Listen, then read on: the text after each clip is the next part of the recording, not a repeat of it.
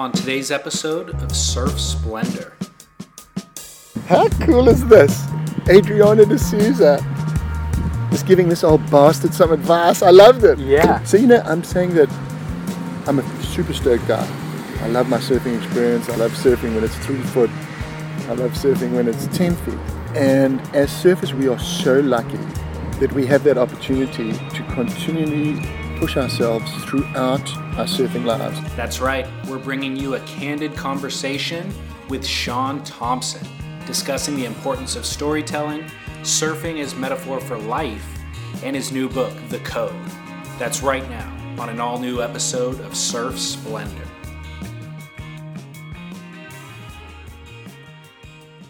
A moment of business before we get into today's show. Surf Splendor is completely free, but you can support the show, and we need your support to help grow the show organically. Do so by sharing the show with a friend. Tell them verbally, send them a link to our website, surfsplendorpodcast.com, or promote it via social media where you can find us, at Surf Splendor. Thanks in advance, and enjoy today's show.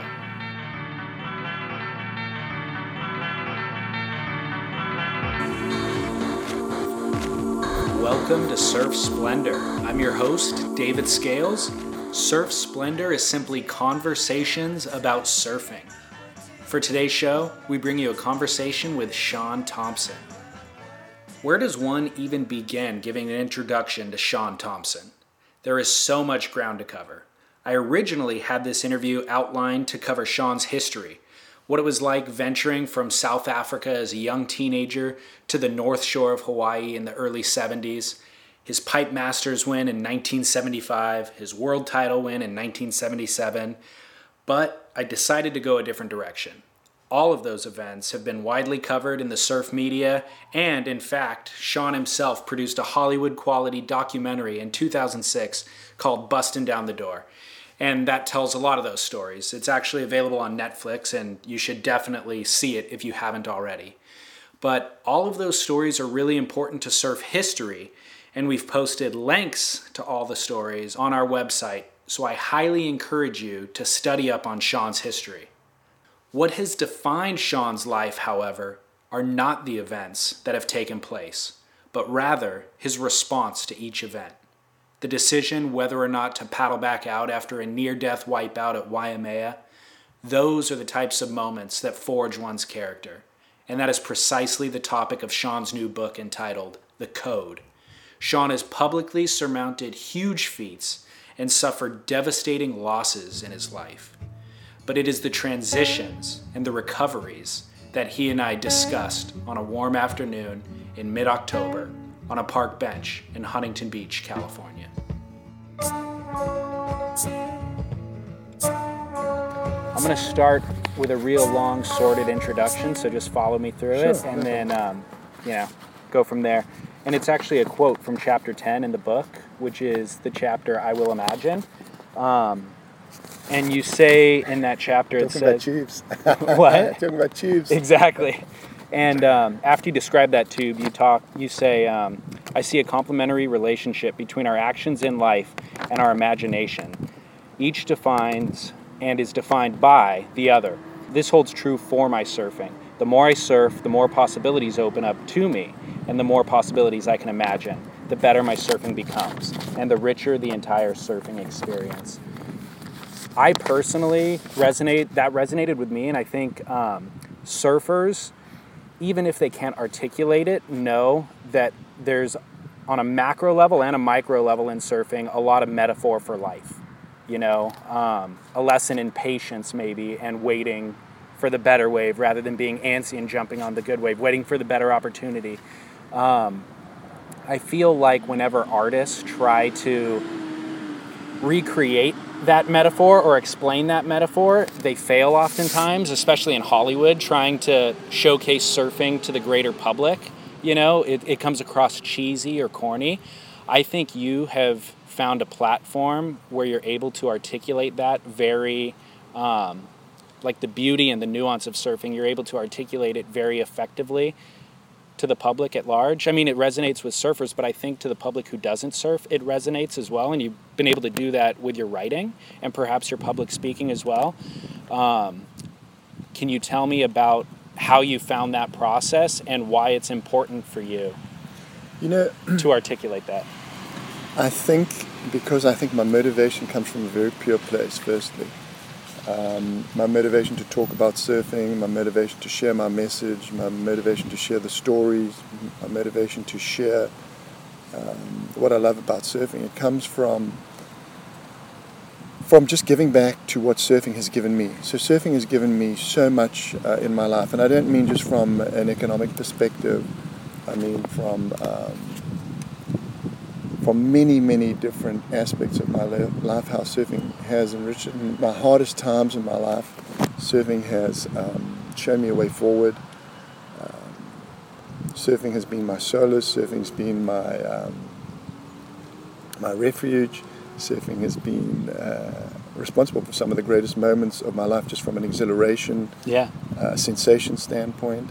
It's taught me so much about life. So my motivation to share comes not to sell books, not to sell board shorts, not to sell T-shirts, not to enrich a brand, but it comes from a pure motivation just to give back something that surfing's given me. So I think when you have when your motivation comes from a pure undiluted place, just to give, I think it's a lot easier to speak the message, because the message is about the truth. When I talk about surf metaphors and how it responds to life, they all come from personal experience. So when I talk about, I'll always paddle back out. Yeah. When I talk about having a terrible crushing wipeout at Waimea, I thought I was going to die. And what I had to do and where I had to find the courage from to paddle back out, it's personal experience. It's not something I read from a Peter Drucker management book, or I read from Robin Sharma or Tony Robbins. It's like pure. It's from my core experience. So it's true. And I think when you're speaking about your own experience, it's so much easier to articulate clearly what you felt. Also, as a surfer, you sit and you wait for a long time. You spend a lot more time waiting and thinking about waves than you do about riding them, because waves are very short. Maybe you get like an unbelievable tube ride, and you can have like one of the greatest tube rides you've ever ridden, and it's less than 30 seconds. Yeah. But you might have traveled, halfway around the world. You might have been in a plane for 33 hours. You might have been in a car for 4 hours. You might have taken you half an hour to paddle out through crushing surf, and you might have waited for that wave for an hour. Then you've ridden that wave for less than 30 seconds. So I've spent a lot of time thinking, and I think about my surfing. So my surfing was instinctive, but I think my surfing was also based on thought and based on imagination. That's why my latest book, in the Code, I encourage young people to use my book as an exercise, and I encourage them to write their own code. It takes 30 minutes, it's 12 lines, every line begins with I will. And it's both about thought and it's about instinct as well. It's a stream of consciousness exercise in which the young person or an older person, a lot of corporate executives are doing it now. Yeah. You sit for 30 minutes, you think about yourself, think about like what really deeply motivates you, what your core values are, and you think about where you want to go. You make 12 promises to yourself. So the reason that I think the exercise should be done quickly is because it's got to be both instinctive and it's got to be both thoughtful. It has to be a fusion of the two. Surfing's got power, man. All you've got to do with surfing is just got to look below the surface a little bit, just like look under your board. Yeah. And there are surfers out there who are unbelievably talented athletes and as individuals who are also incredibly thoughtful. everyone thinks of Kelly Slater. Wow, man, this guy is just like 41 years old, like 11 world titles, like this machine, this competitive machine. But when you talk to Kelly is an incredibly connected spiritual person. Yeah. I asked Kelly, hey man, you had this like insane final against Andy Irons. I asked him after the final. Like, I was sitting there watching you, the final. You needed a 9-3. You had 30 seconds left. Andy was walking up the beach like, yeah, I won, like walking up the beach like this. I said, and I just happen to be in the commentary booth. Every now and then I do some commentary for events. It's very, very rare. And I was sitting there watching it, and man, I know J-Bay better than anyone. I reckon I know that lineup better than anyone, or almost anyone. And I was 3-wave set. And I'm sitting up high and I can see it's a 3-wave set. And you can't see it's a 3-wave set. Time's ticking down. The first wave, you let it go. Second wave, let it go. Third wave, swing around. And you go and you get a 9-4. You win the final, maybe one of the greatest finals. Yeah, I remember that. You've ever won. It was like unbelievable. So I said, like, tell me about it. Like, because, I'm thinking like some surface there just connected, like current. Yeah. Current was like connected, you had this sort of innate understanding of the movement of the ocean and his place in the universe. So he said, I was finished. I was exhausted. I had nothing left. I had no gas left. He said, and I just sat there. He said, 2 dolphins swam past me. He said, and I followed them. And they took me to where I needed to be. So this is the connection that gifted surfers have with the universe, with nature. And when there's this fusion of like incredible athletic talent and I don't want to call it emotional awareness, it's like universal awareness. These guys, it's amazing to see their gifts in action, and there are some people like that, and it's thought and it's instinct, it's the fusion of the two. And that sort of duality has, I think, that touches everything that I do, that duality of thought, instinct, and then the underlying everything for me is just inspiration. Surfing's given me this gift, it's wonderful. It's inspired me all my life, and hopefully the projects that I do I will inspire other people too, but that is what they are designed to do. Well, you started off that response by saying that when you're that sincere, when the inspiration is sincere and genuine, that it has just more impactful message. Can you talk about the inspiration behind writing this book? I think writing a book is a large undertaking, and it takes a certain amount of determination and perseverance. And also the audience, the demographic that it's directed at, young people, it takes a certain amount of altruism to spend that amount of time giving them that gift. So can you talk about the inspiration behind writing the code? Well, I think it's, it's inspired by the loss of my beautiful son. I lost him when he was 15 and a half in 2006 to just playing a stupid game, just this taking a risk that he shouldn't have taken. And I know that, what my wife and I had to endure, it was terrible, man, the pain and the suffering, and trying to find our way back to the light after that. And there's a lot of young people. There's 12,000 of them that die every year in the United States between 12 and 19. I call it the danger demographic, from preventable accidents, from playing a game like my son played, a choking game, suicide, drugs, alcohol, car accidents, homicide. There's a whole list of all preventable accidents, all just bad decisions. Yeah. That's what it is, it's bad decisions. So, if this book, by what I write and what I say, and when I go around and talk at schools and universities about it, can save one kid, that'd be unbelievable. Yeah. That's the mission accomplished, just one. So that that sort of is one of the motivations.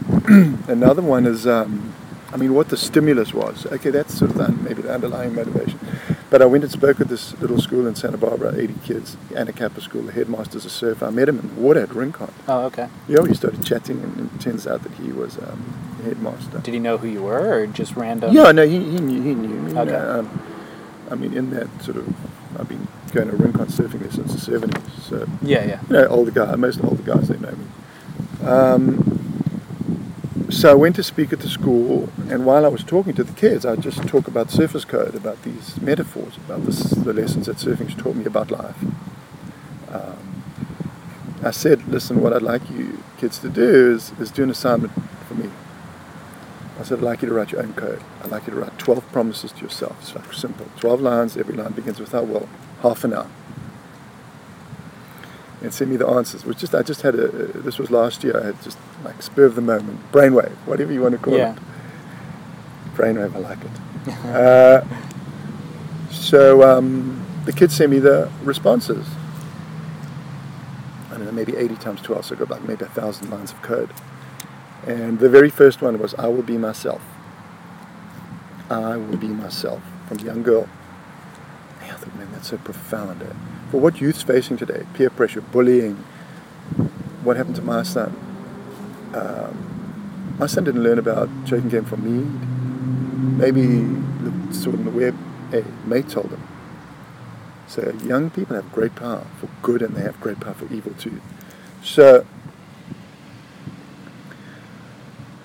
when I read this, wow, man, it's just so amazing. Like a kid just going, I'm going to be myself. I'm not going to be a victim. I'm not going to do what someone else wants me to do. I'm just going to be myself. And I just thought it's like an anthem. It spoke to me like a song. You know, like you hear a song and you can't get it out of your mind. I will be myself. I think it was so profound. So I thought, I've got to write a book. So my first book was a collaboration with Patrick Moser. Patrick had never done a book. I'd never done a book. I met him at a talk I was doing about surface code. And he came up to me after, he says, Shaun, I think this would make a terrific book. Let's write a book together. And I said, well, I've never written a book. He said, well, I haven't, but I'm a professor of French literature. I know something about writing, you know. So we collaborated together on surface code. And as soon as this young girl, when I read this, phoned up Patrick, I said, Patrick, let's do another book. We did the first one together. Let's do another one, and we worked on the code together. So I'm hoping that the book is a stimulus for young people all over the world to write their own code, and not just write it, share it. Mm-hmm. Because this young girl shared her code with me. I'll be myself, and I thought, wow, man, it motivated me to do something. Like maybe there's a kid out there who's having a troubled time, and a friend shares something cool with them. Maybe I'll help them. So the goal is getting all these kids, I don't exactly know how I'm going to do it yet, but getting all these kids write the code, and share it. Yeah. And send it out there into the world. So it's like this wave, to use a surfing metaphor, it's like a wave of positive energy that just keeps running around the world. You know, we'll get a storm, create a surf in Malibu that's generated by a storm in New Zealand. But what about if that storm just kept going, that wave just kept building? So, and it builds momentum. But snowballs. Momentum. I'm just hoping it happens. And what it is, it doesn't cost 1 cent. I don't make anything out of it.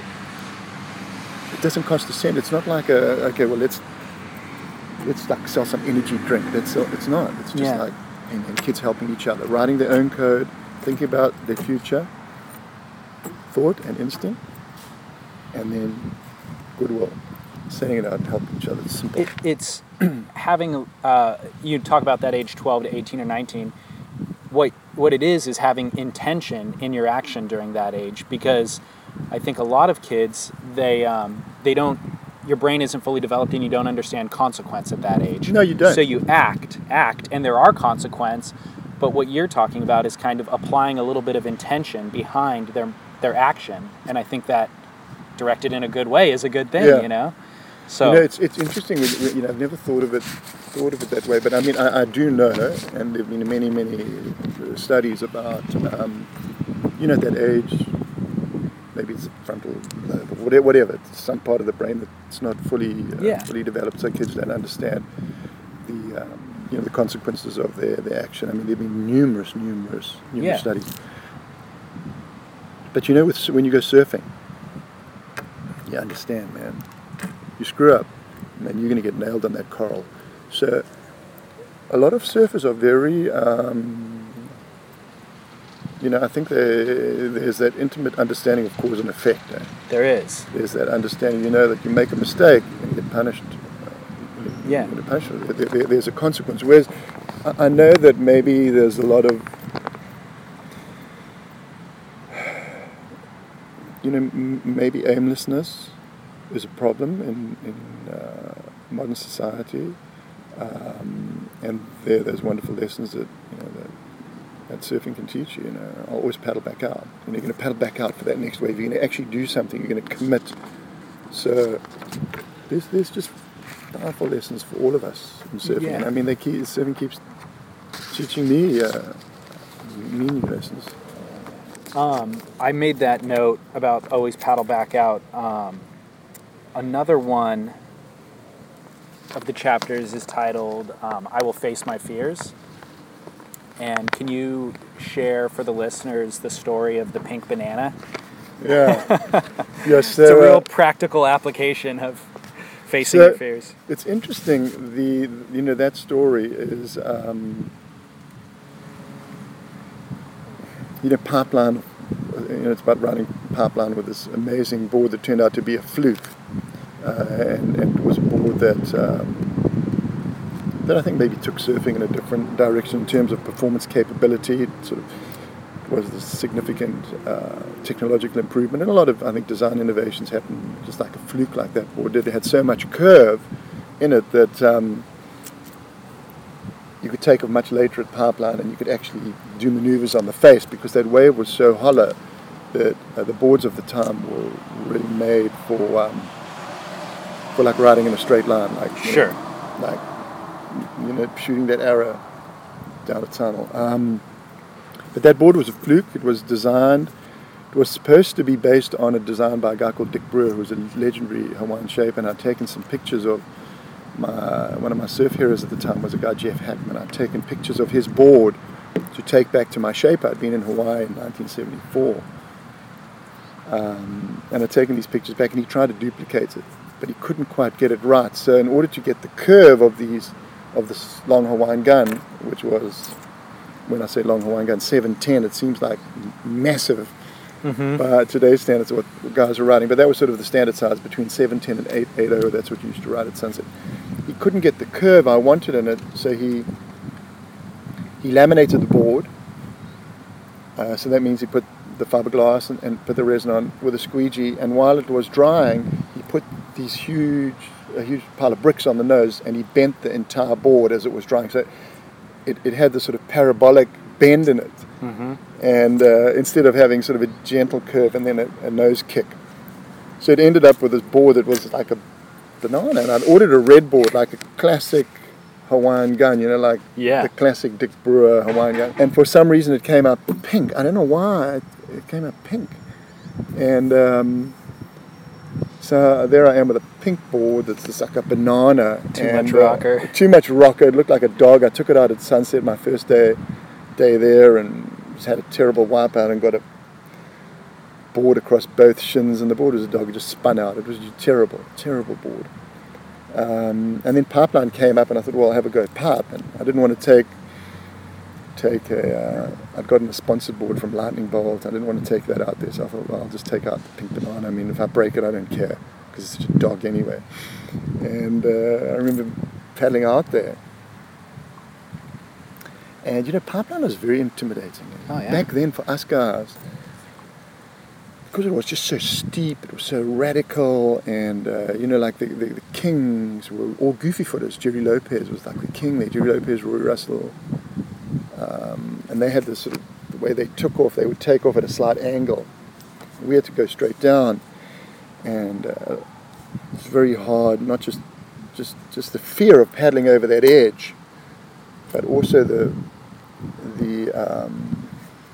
dropping in and coming around that corner, because you'd be, backhand, you couldn't really, it's at bottom turn, you coming around the corner, it was a lot of fear associated with that too. So it was very intimidating, and then with that board I remember paddling out there and just swinging around on that wave and just like absolutely committing to that takeoff, committing to the drop. And I found that when you commit, the fear dissipates. The fear does go away. I know that. I know that in business. I know that in all sorts of projects I've done. I mean, I've stepped in the deep end many times. And you have that sort of apprehension. But I think when you commit fully, the courage just comes. It's just part of it. It's not like, well, where am I going to find the courage? It's just you commit. Just commit to it. And the courage just comes. And the board worked. Oh, the board worked unbelievable. So the first wave I swung around and I'm just going to go for it anyway. Also, the guys were giving me a bit of a hard time. I was walking down and, hey, Shaun, where are you going with the pink banana? Giving me a bit of an actually turned out it was a bit of an added incentive to do well, to like really have a good hard dig, have a good go, take 2 more strokes, Yeah. So that, in some ways, I suppose that helped with it, that I didn't want to humiliate myself, because you want to be respected by your peers, and Pipeline's a small little sort of amphitheater there. Hiring for a small business is critical. It's imperative that you find a highly qualified professional to treat and grow your business with the same care and detail that you do. LinkedIn Jobs will be your next big unlock. LinkedIn Jobs has created the tools to find the right professionals for your team fast and for free. Everybody is already on LinkedIn with their resume and their references. So the fact that LinkedIn built a hiring platform to connect the dots between everything is simple genius. It's way more sophisticated than a job board. It's a vast network of more than 1 billion professionals meticulously organized to connect people by skill set, desire, ambition, all in an effort to help us advance our position. And it's easy to use and intuitive. So effective that 86% of small businesses get a qualified candidate within 24 hours. Fast hiring solutions means achieving your goals in record time with rapid growth in 2024. LinkedIn Jobs will even help you write the job descriptions and give you tools and prompts to help you interview your candidate like a pro. LinkedIn.com/surf is where you go to post your job for free. Yes, totally free. And you can let the world's largest social network of business professionals work to connect you with the ideal candidate to help you grow your business. That is LinkedIn.com/surf to post your job for free. Terms and conditions apply. But Well, the chapter is entitled I Will Never Give Up. And obviously, I think that's the point, is you didn't give up and that the board worked. But more importantly, or kind of more lastingly, it was a design, it was an addition to surfboard design evolution, in that what was a flaw was actually beneficial in that the rocker allowed you to get down the face of the wave. But then I've seen a photo of that board with you doing a turn in the lip almost at Pipeline, which was something that we hadn't seen before. And so it really almost opened the doors to what the current shortboard thruster template is today. I think the board enabled really radical surfing in really dangerous radical waves. So I think in that sense it was a it was a revolutionary piece of equipment. But I've got to tell you, I'm not that sort of guy who just kind of looks back on my shoulder and like, oh, I'm living in the past. I'm not like that at all. I mean, all the metaphors that are sprinkled throughout the 2 books. It's always about paddling out and catching that next wave. Looking towards the future, looking ahead. The light shines ahead. When you pull into that barrel, you're looking down the line. You're not looking over your shoulder. So while that period was a wonderful period for me, and it was a great period of creativity and a great period of putting my life on the line for the dreams that I had, My surfing experience today is very vital. I love it. Last week I was surfing in the wave garden. I saw the footage. I was surfing in the wave garden in Spain, and it was just a wonderful experience. And I was out there in the water with this young Brazilian hotshot, Adriana de Souza, and I'm 6'1", 195, and Adriana is, I said, Adriana, like, I'm riding a 6'2".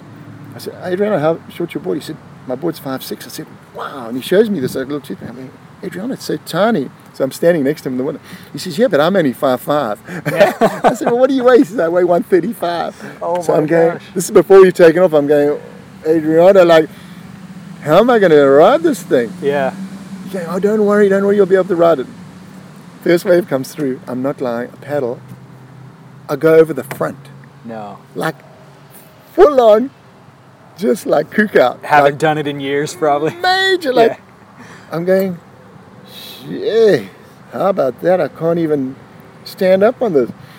And I say to Adriana, hey, Adriana, man, I duffed it big time. I said, wave just went by me. He said, Shaun, this is what you got to do. Now, here's Adriana, the young Brazilian kid. I loved it. It was so cool. He's got giving me advice here. Now, this is what you got to do, Shaun. You got to paddle towards the wall, and you got to ride towards the wall. And don't worry, you'll never hit the wall. And I'm going, how cool is this? Adriana de Souza is giving this old bastard some advice. I loved it. Yeah. So, I'm saying that I'm a super stoked guy. I love my surfing experience. I love surfing when it's 3 foot. I love surfing when it's 10 feet. Yeah. And as surfers, we are so lucky that we have that opportunity to continually push ourselves throughout our surfing lives. I have friends who are pro sportsmen, and when their career's done, their career's done. Their relationship with their sport is done. They are now spectators. But even though I'm a spectator in the pro surfing aspect, that sliver of my existence, of my surfing existence, the rest of my surfing existence is still super vital, and I'm still a super stoked guy, and I still love to push myself up against my own limits, of course. So we're very lucky that way. I'm telling you that because sometimes, you talk about the good old days, and sure, the old days were good, the old days were great, but today's just as good or better. That's kind of what I'm trying to. Yeah.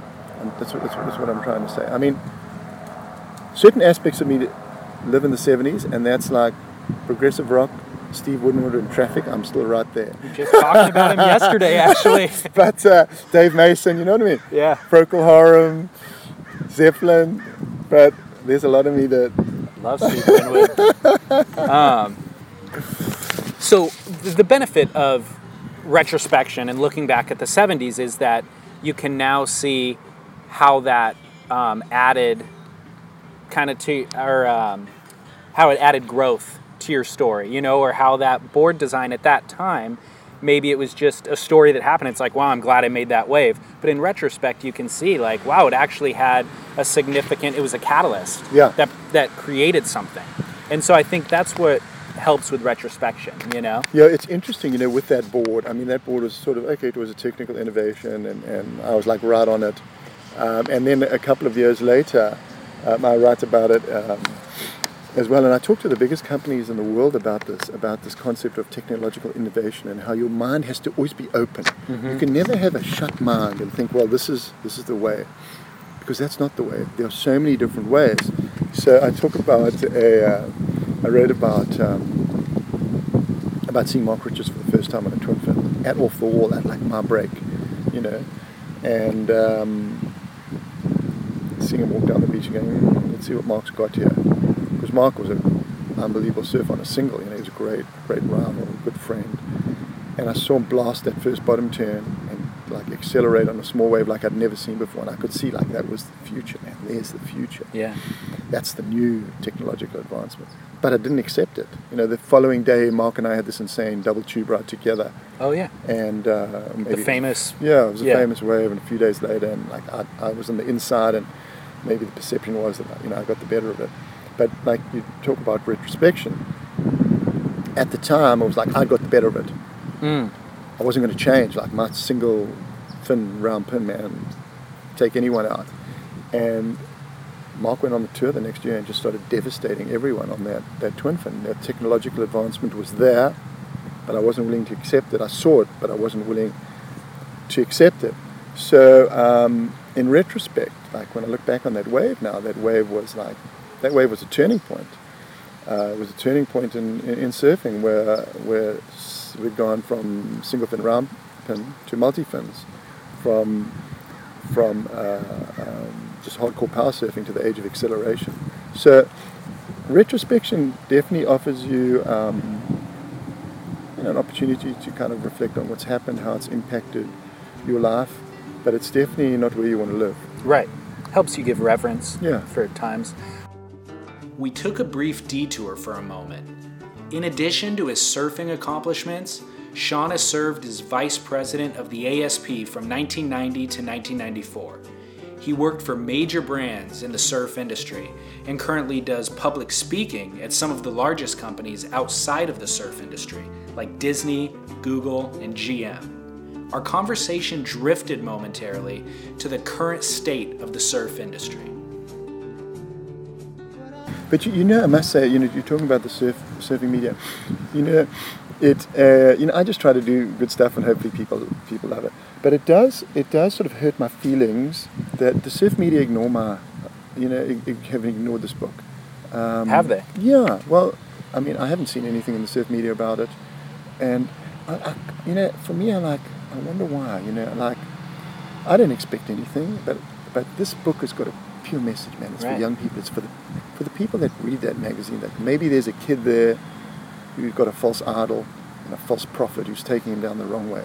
And I'm not saying I'm a prophet or an idol or anything, but I'm just saying that there's some writing in here that came from a super pure place, came from like riding 12-foot barrels at pipeline on low tide, and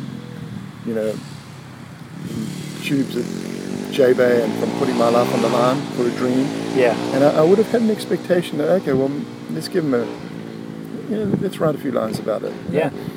A little magazine in Santa Barbara called Deep Magazine read something about my I book. read it yesterday. Eastern Surfing Magazine, nice little magazine on the East Coast, read something about the book. I haven't seen anything from Surfer. I haven't seen anything from surfing. I sent them the books and phoned them, made phone calls. So I just wonder, like,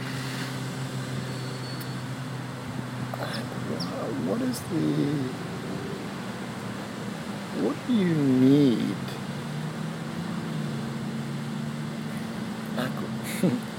Is there sort of a groove quotient that I'm not understanding? Is there an equation? Is there a progression in surfing of which I'm unaware? Is there a philosophy that is now current, that is so futuristic that I have no understanding of it? Is the kids that I surf with when I wake up at 6 a.m. in the morning and I paddle out there, and I'm surfing with 16 and 17-year-old kids, and we're all stoked and we're having a good time, am I not understanding these kids? Do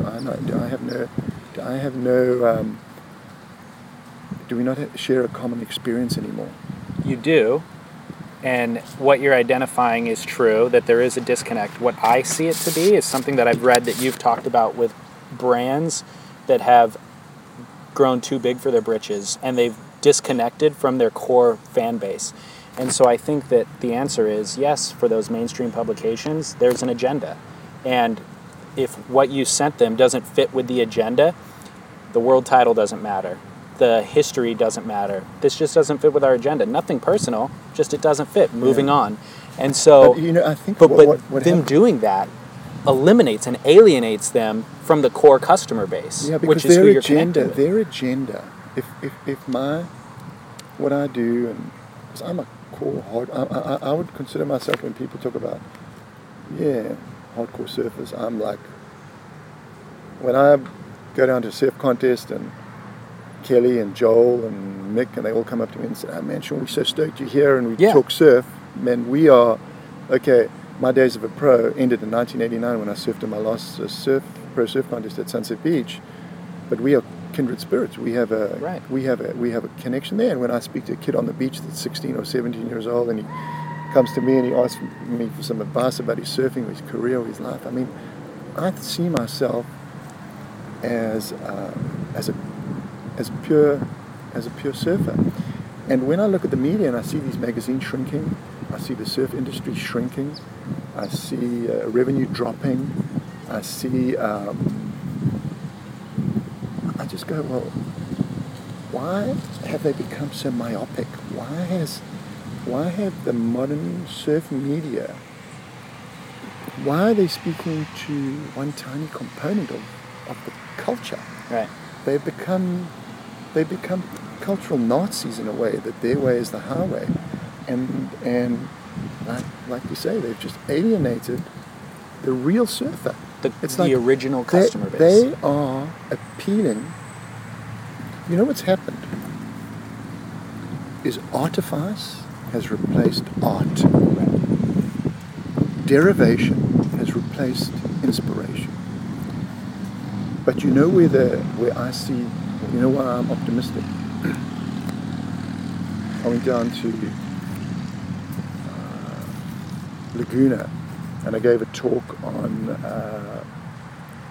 everyone was talking on wave pools. I spoke about jetties, about using jetties to create waves, and my thesis was that over half the world champions in the world have grown up on jetty breaks. I think more surfers have had more great experiences surfing jetty breaks than others. The longest tube ride in my life Bay of Plenty. was Bay of Plenty at jetty breaks. Yeah. So, while I was down there, I went down to Thalia Street, this little Yeah. reef break there, and there was about 20 grommets there. It was 6:30 in the morning. 20 grommets there with moms and dads, stoked out of their brains, and with the moms and dads. And I just thought, wow, this is surfing, man. The spirit, the purity, the stoke of surfing, man. It's there. It's still, it's still there. Yeah. It's like that is who surfing really is. It's not about a guy, looking trendy and smoking a cigarette in a surf magazine because it's going to give him some James Dean cred. Or a guy like driving an old van around, a V8, trundling shit and carbon into the atmosphere, but it looks cool. You know what I mean? Yeah. It's like, get real, man. Get real. Like, stop with the fakery. It's like, just get real. Get back to what's really important. Yeah. It's like get back to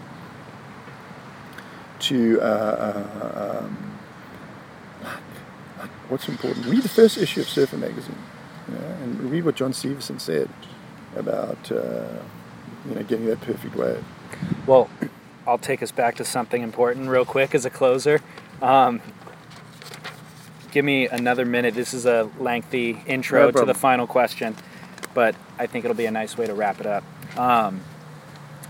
So my awareness of you from when I was young, was just like you as a tube rider, essentially, and I think there's a lot of iconic images and video out there of just like off the wall, kind of foam ball riding and weaving, and so that was kind of my awareness of you. And the Encyclopedia of Surfing, I read that just got released, the online. Oh yeah, the online, I saw that, yeah. Yeah, the .com. And they included a quote from Trax magazine where you said, I can remember certain tubes where I was so in control of my mind and body that I actually felt as if I were controlling the wave itself. In the closing sequence of the film Busting Down the Door, which you produced, you included a quote from your son Matthew.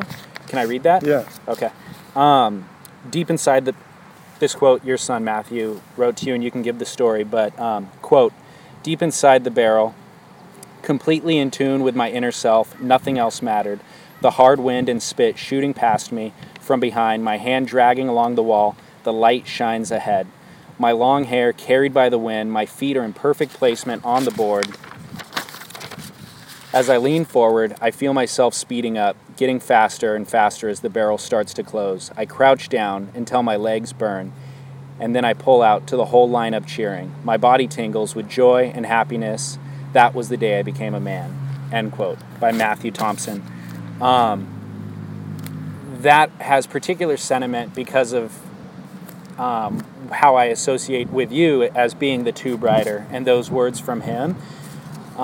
You finished the book talking about the sacred circle of the sacred story circle. Mm-hmm. Can you explain the sacred story circle and how that became? Yeah, so that essay, that's most probably the best piece of writing I think that's ever been written about tube riding, and I've been in a few tubes,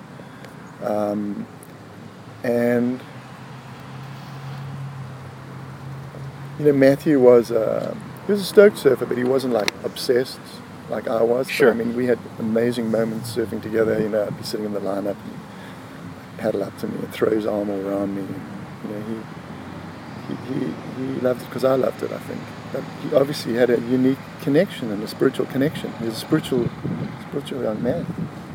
And our favorite, he read that essay to me 2 hours before he died over the phone. He said, Dada, I want to read this to you. And he read that to me. Wow, Matthew, that's amazing. I said, where did you get that from? I've never read that before. Because I thought it was, taken from a surf publication or book. He said, I wrote it for school today. Wow, Matthew, that was amazing. I just tingled when I heard it. And then he said, I've got to go. And he said, I love you, Dad. I said, I love you too, Matthew. That was the last time I spoke to him. 2 hours later, he's dead. So that's very bittersweet what he wrote, but it's unbelievably just perceptive. And our home break is Hammond's Reef, which is right near where I live in Santa Barbara. And we'd go and sit out there and we'd surf there, and we just kind of had this connection to the break. And when he was young, he must have been about 10, on the beach, or just above the beach, there's a beautiful meadow. It's called Shalawa Meadow. And Shalawa Meadow is a meadow that's dedicated to the Chumash people, the Chumash Native American tribe that used to live and fished in that area. They had a settlement in that area. And the meadow, I'm not sure of the exact story behind the meadow, of like who made it sacred land, but the Chumash sometimes do ceremonies there. But they have a monument there, and there's a plaque dedicated to the Chumash, and it's a beautiful inscription on this plaque: the sacredness of the land lies in the mind of its people.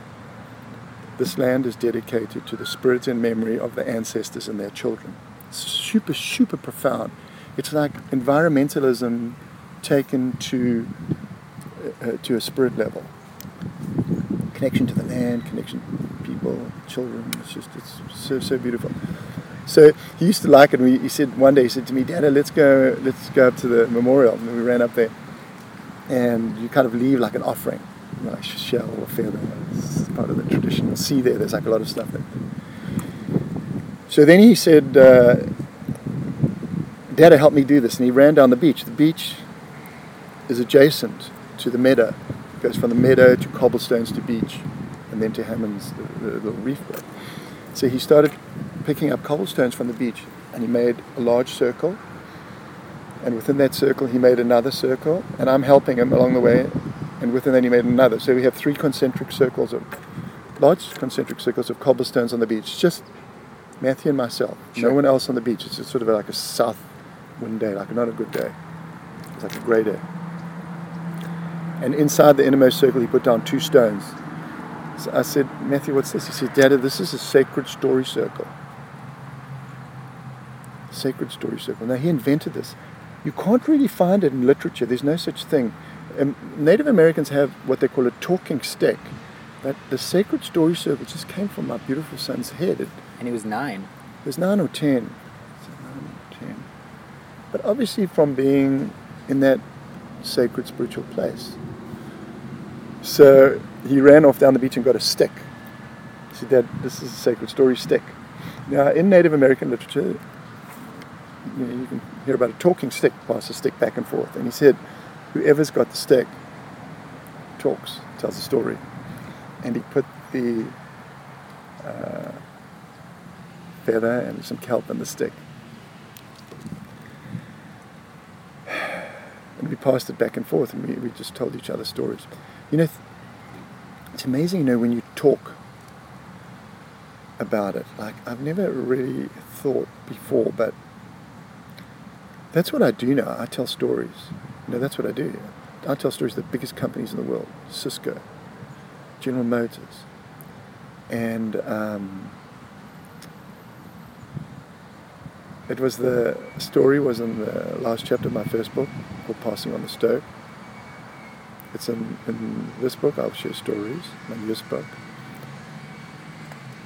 So it's now my life. It's what I do. I've never thought of it that way. So that hour that I spent with my son inside what he created, the Sacred Story Circle, was the best hour I spent at a beach anywhere. That includes the unbelievable tube rides and contest wins and world titles and all that sort of stuff. Just because it's person to person, spirit to spirit, soul to soul, and no cell phones, no nothing. It's being connected and being disconnected at the same time, because we were connected within our Sacred Story Circle, but we were disconnected from all the extraneous stuff that was happening in the world around us.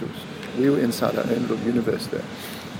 Not dissimilar to when you're inside a tube. But the tube is just you and nature. Here it's me, nature, and my boy. It was just magnificent. It was beautiful. It was emotional. It was electric. But it comes to an end, like everything in our lives. That moment came to an end. And so we go home. And I walk in the door, and he digs in his pocket and he pulls out one of the stones. So I say, Matthew, what's that? He said, Dada, this is a Sacred Story stone from Sacred Story Circle. And all the stories we told today, he points to it, they're all inside that stone. And he puts the stone outside our front door, and that's where the stone is today. So whenever I walk into my front door, I see the Sacred Story stone, and it takes me back to that time and all the stories that we told inside the stone. But I didn't remember the stories. The stories, I don't think were what was significant. The significance was we were talking spirit to spirit. And the spirit speaks in, I think, a different language that we can't really understand. So my son in the physical sense is dead, but our spirit is alive, and my spirit is alive, and our spirit's spirit to spirit.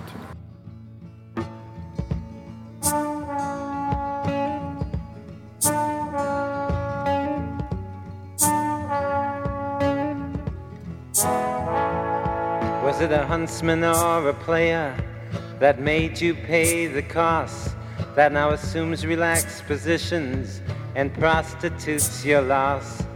Were you tortured by your own thirst in those pleasures that you seek, that made you Tom the Curious, that makes you James the Weak? A link to Shaun's new book, The Code, can be found on our website, surfsplendorpodcast.com. And you claim you got something going. I'd love to hear your thoughts on Shaun and today's show. Please continue this conversation on our website in the comments section. We also have video clips of Shaun surfing and links to everything that we discussed in this show.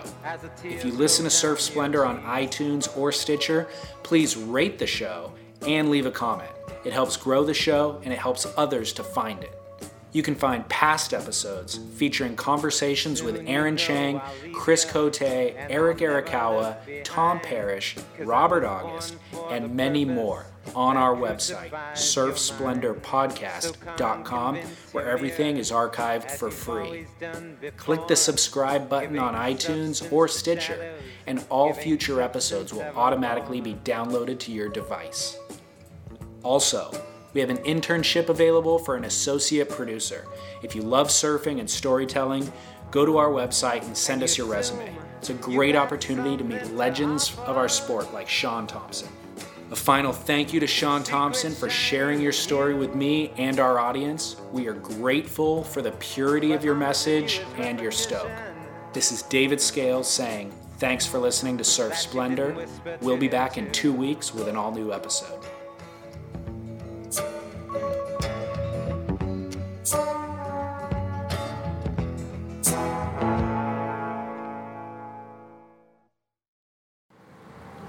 This story is very, very important for me, and it's kind of what I do now. Yeah. I'm thinking about it. That's what I do. I tell my stories, and hopefully they'll inspire people. My mission kind of with the podcast is storytelling. Specifically, like I've used that word a lot myself with this mission. So, and I think the listenership that we've developed values story. You know, it's not sensationalized, and it's just stories about surfing is the tagline. And so I hope that we can continue the storytelling in this form. You know? Thanks, man. It's wonderful what you're doing, and it's amazing that I just never realized, that whole. I realized just like how significant it was, because it's the last chapter in both my books, and I think that connection, one-to-one, is like so important. It is in our lives, but that's what I do now. Yeah. Well, I could continue on for hours, so I really appreciate. No, but thanks. I'm so sorry I was late. No, it's okay.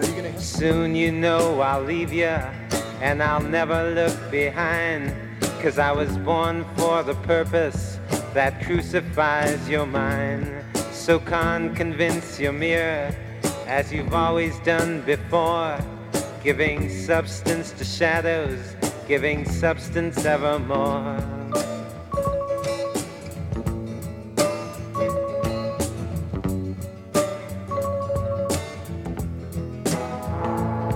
And you assume you got something to offer,